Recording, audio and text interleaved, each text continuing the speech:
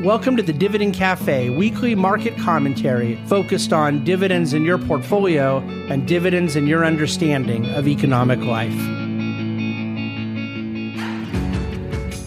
Hello, welcome to this week's Dividend Cafe, both the podcast, those of you watching on the video. This will be our last Dividend Cafe for 2020, which may excite some of you or may disappoint some of you, but it is kind of bittersweet in the sense that, we're here to the end of the year. It's been quite an unbelievable year, but next Friday is Christmas Day, and the Friday after that's New Year's Day. So I think this is kind of a special edition of the Dividend Cafe, and then I know that the first one of 2021 is going to be special as we, at that point, present our big recap of 2020 and our kind of special forecasting perspectives on 2021. I'll let you look forward to that in the first week of January. But what I want to talk to you about today is going to actually cover a little bit of history. It's going to cover, I think, a significant, needle-moving, mind-shifting subject in capital markets in the lives and the thinking and the approach of all investors. And a lot of it was actually in a very weird way inspired by me thinking about my late father and his passing, which was 25 years ago last Friday. So let me pull all these things together here in the most logical way I can. And hopefully you'll find the message of this week's Dividend Cafe to be beneficial. So last Friday, December 11th, was 25 years ago from December 11th, 1995, when my father, at age 47, passed away. And I was just a young buck in my early 20s. And Dad and I were very, very, very close. And so obviously, you think back to this thing that was like the paradigm shifting event in your own life and forever sort of changed the trajectory of what adult life was going to look like for David Bahnsen. And I spent last weekend out at our home in East Hampton and I was by myself and had a lot of time of reflection and so forth. And so this whole thing with Dad was on my mind and everything, but then also I'm sitting there and I'm studying and reading and thinking about, with the stuff I think about by myself, which is usually investment market oriented. And a particular white paper I read about the Fed caused me to think, what would be different if Dad were still here? If Dad were here today, and had just sort of come back from December 1995. In other words, the 25-year period, which to me seems surreal that much time has gone by since that significant event in my life. But when you look back over 25 years, and now from an investor standpoint, which is what I'm here to talk to you all about, what has really changed? And I think that the list is incredibly short. The fact of the matter is that what drove returns in risk assets 25 years ago is absolutely what drives returns now. The susceptibility to human misbehavior is still the biggest risk for all investors, playing into excessive levels of either euphoria or panic is still the biggest behavioral risk and impactful risk for any investor. 25 years ago, Bill Clinton was president, Newt Gingrich was Speaker of the House. We're about to go into Joe Biden as president and Mitch McConnell as Senate Majority Leader. You have this, divided government dynamic that we've had most of the time over the last 25 years. I think you could argue on the margin that the country is more politically polarized now than it was then, but the country was incredibly politically polarized then. I think the ramifications of it are more severe now. Now, social media is clearly different because it didn't exist then, and I think it represents all sorts of toxicity that may not have existed before, but it's a magnifier of things. It isn't a disruptor of things. And I think, from that investment standpoint, geopolitically, the world I even in dividendcafe.com this week, I write about, well, is 9/11 the thing I'm missing? Like, Dad died before 9/11. Didn't that sort of change the world? Because it most certainly did in my mind. But I don't think it did. I don't think that investors, and I don't think American society right now has a different day-to-day feeling about geopolitical, terrorist, radicalist risk than they did before 9/11. I think in the immediate aftermath they did. And by the way, that threat, you got to remember, in 1993, we actually had a real jihadist attack on the World Trade Center. And my dad was alive for that, even spoke about it, as a matter of fact.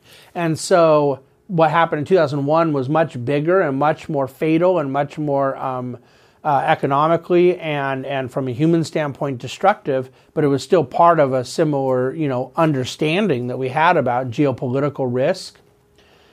I even gave myself a potential caveat about the euro, because I do believe that the shared European Union currency is this really significant event, and I would add a systemic risk that exists in global economics. But, I think it was 1992, going into 93, that they passed the treaty that created the euro. They didn't have it, ready for game time until 1999. But that was, again, already something that was going on. And in fact, if you looked at the headlines back in 95, it would say Britain and European Union negotiating over their kind of carve out from the currency. And you fast forward today, and every day there's some headline about Britain and the European Union negotiating. In this context, it's about Brexit. So there's actually like these incredible similarities and, again, sort of magnifiers of things that were very real 25 years ago. So there's an awful lot of things in the economic context, the world of investing, that I believe, if you look at it this way, if someone were just literally on a 25-year nap and woke up and was watching cable news or reading the paper, I think you could come up with, and I provide a list of hypothetical bullet points in Dividend Cafe, 6-7 things that you could say about today that are major takeaways: political polarization, geopolitical threats, whatnot. But then you could go back and look at that same list and say, this was completely the case in 1995 as well. And yet the exception, I think, is what I want to talk to you about here today, which is the completely paradigmatic change in the role of monetary policy in the U.S. economy and the level of interventionism that is now status quo from the Federal Reserve. And this is not a 2020 event, although it's filled with headlines from the COVID moment of 2020. It's not a 2008 event, although it's filled with headlines from the Great Financial Crisis. This is now, I believe, a decade, 2 decade, who knows how many decade forward event in which the primary actor in the U.S. economy is the Federal Reserve. Now, the Federal Reserve existed in 1995, and the Federal Reserve was at moments controversial prior to 1995, very rarely. But that, to me, if one were to say what's the biggest change in the overall landscape of investors from 1995 till now, it is the role of monetary policy and the centrality of the central bank, redundancy on purpose. The entire thing we're really going through right now with growth assets, with very, very high valuation technology, with a NASDAQ that's now priced at 32 times forward earnings, and the notion of investors, both institutional and retail, that say we need the momentum now, what's working now is what will be working tomorrow, growth-oriented, momentum-oriented. That is directly out of the playbook of what was taking place in the mid into the late 1990s. There is absolutely no difference other than some of the companies, not even all the companies, but some of the companies are different. Technologies have grown.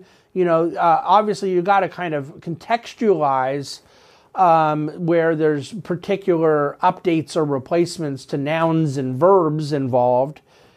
But that whole dynamic is a replay. The Fed is not a replay. The Fed that set the price of money well before 1995 was not the default option for dealing with crises. At this point, there is no question that when there is some economic crisis of some category, the immediate default is, what is the Fed going to do? And the Fed has done something in each of those cases. So I look back historically to 1998 as a very pivotal moment with a sort of solidification of the so-called Greenspan put, where you had GDP growth at 4.5%. Now, I don't mean nominal, I mean real GDP growth, net of inflation. You had an unemployment rate of 4.5%, which then was as low as we had seen in a very long time. But you had a Russian currency crisis, a default. You had a hangover from earlier year Southeast Asia currency crisis in Thailand and Singapore. You had a hedge fund in the United States, long-term capital management, that had blown up and created disruptions throughout capital markets. But really, more or less, a swimming economy. And yet the Fed cut rates 3 times in the fall of 1998 as a backstop to risk assets, stock market that had dropped and then ended the year up well over 20%. And I think that ever since that moment, you look to Y2K, you look to the aftermath of 9/11, you look to the recession of 2002, and of course then you get into the great financial crisis. At that point, this so-called Greenspan put and the so-called idea of the Fed being the primary actor in the economy was well entrenched into financial markets and even into policy expectations. And then out of the financial crisis, all of that was just exponentially true. The Fed putting $4 trillion on their balance sheet, compressing interest rates down to 0%, and creating these very creative funding facilities to help intervene into commercial mortgages, syndicated loans, commercial paper, all sorts of asset-backed securities, the TALF one, and then now in the COVID moment, the second TALF.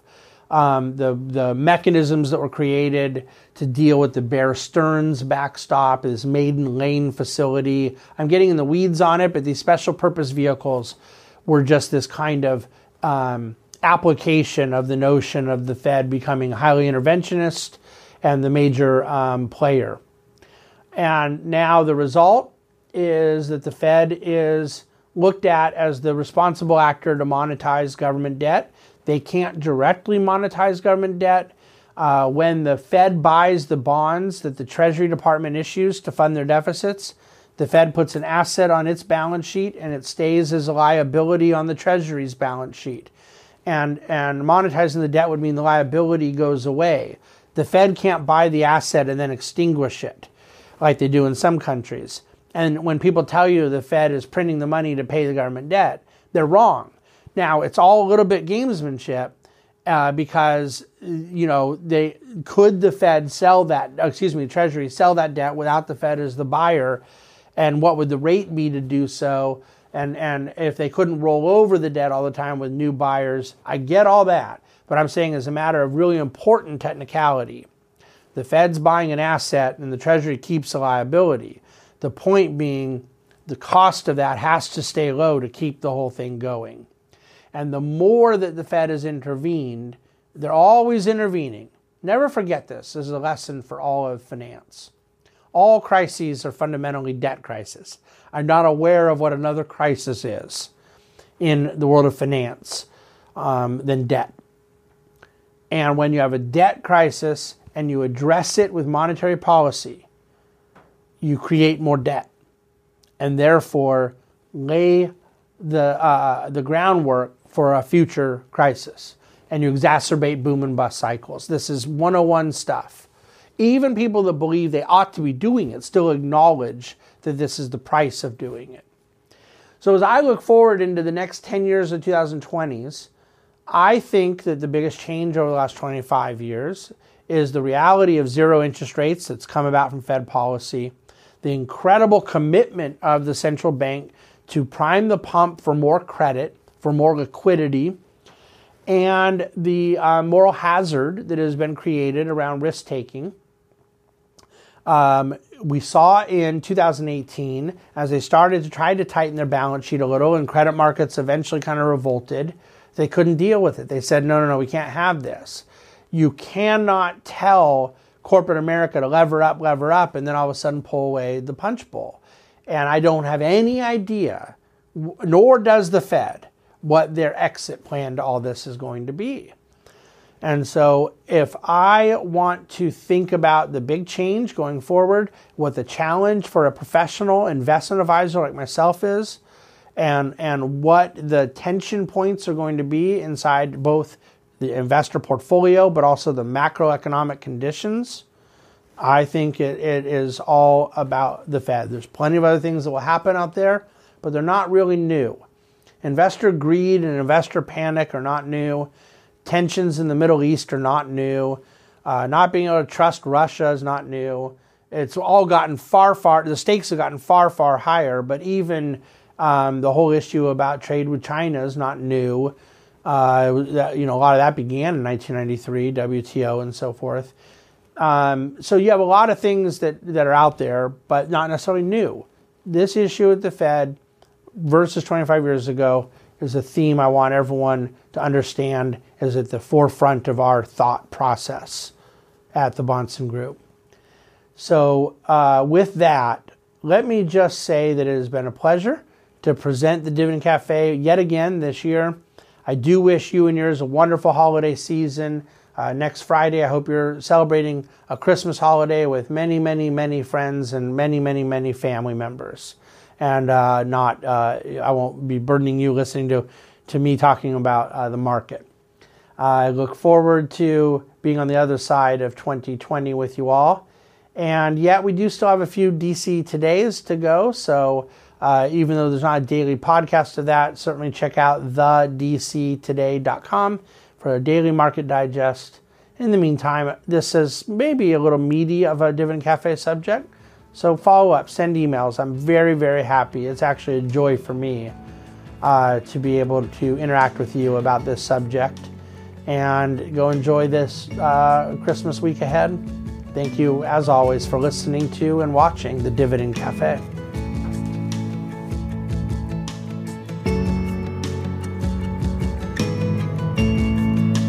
The Bahnsen Group is a group of investment professionals registered with Hightower Securities, LLC, member FINRA and SIPC, and with Hightower Advisors, LLC, a registered investment advisor with the SEC.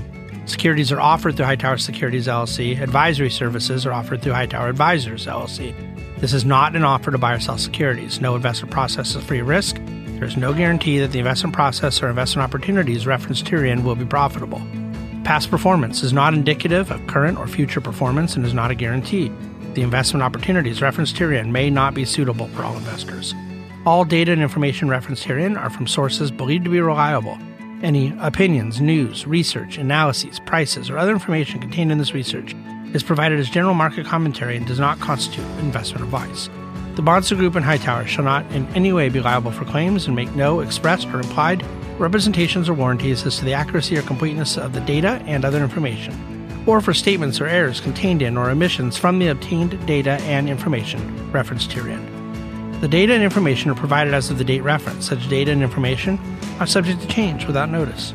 This document was created for informational purposes only. The opinions expressed are solely those of the Bahnsen Group and do not represent those of Hightower Advisors, LLC, or any of its affiliates. Hightower Advisors do not provide tax or legal advice. This material was not intended or written to be used or presented to any entity as tax advice or tax information. Tax laws vary based on the client's individual circumstances and can change at any time without notice. Clients are urged to consult their tax or legal advisor for any related questions.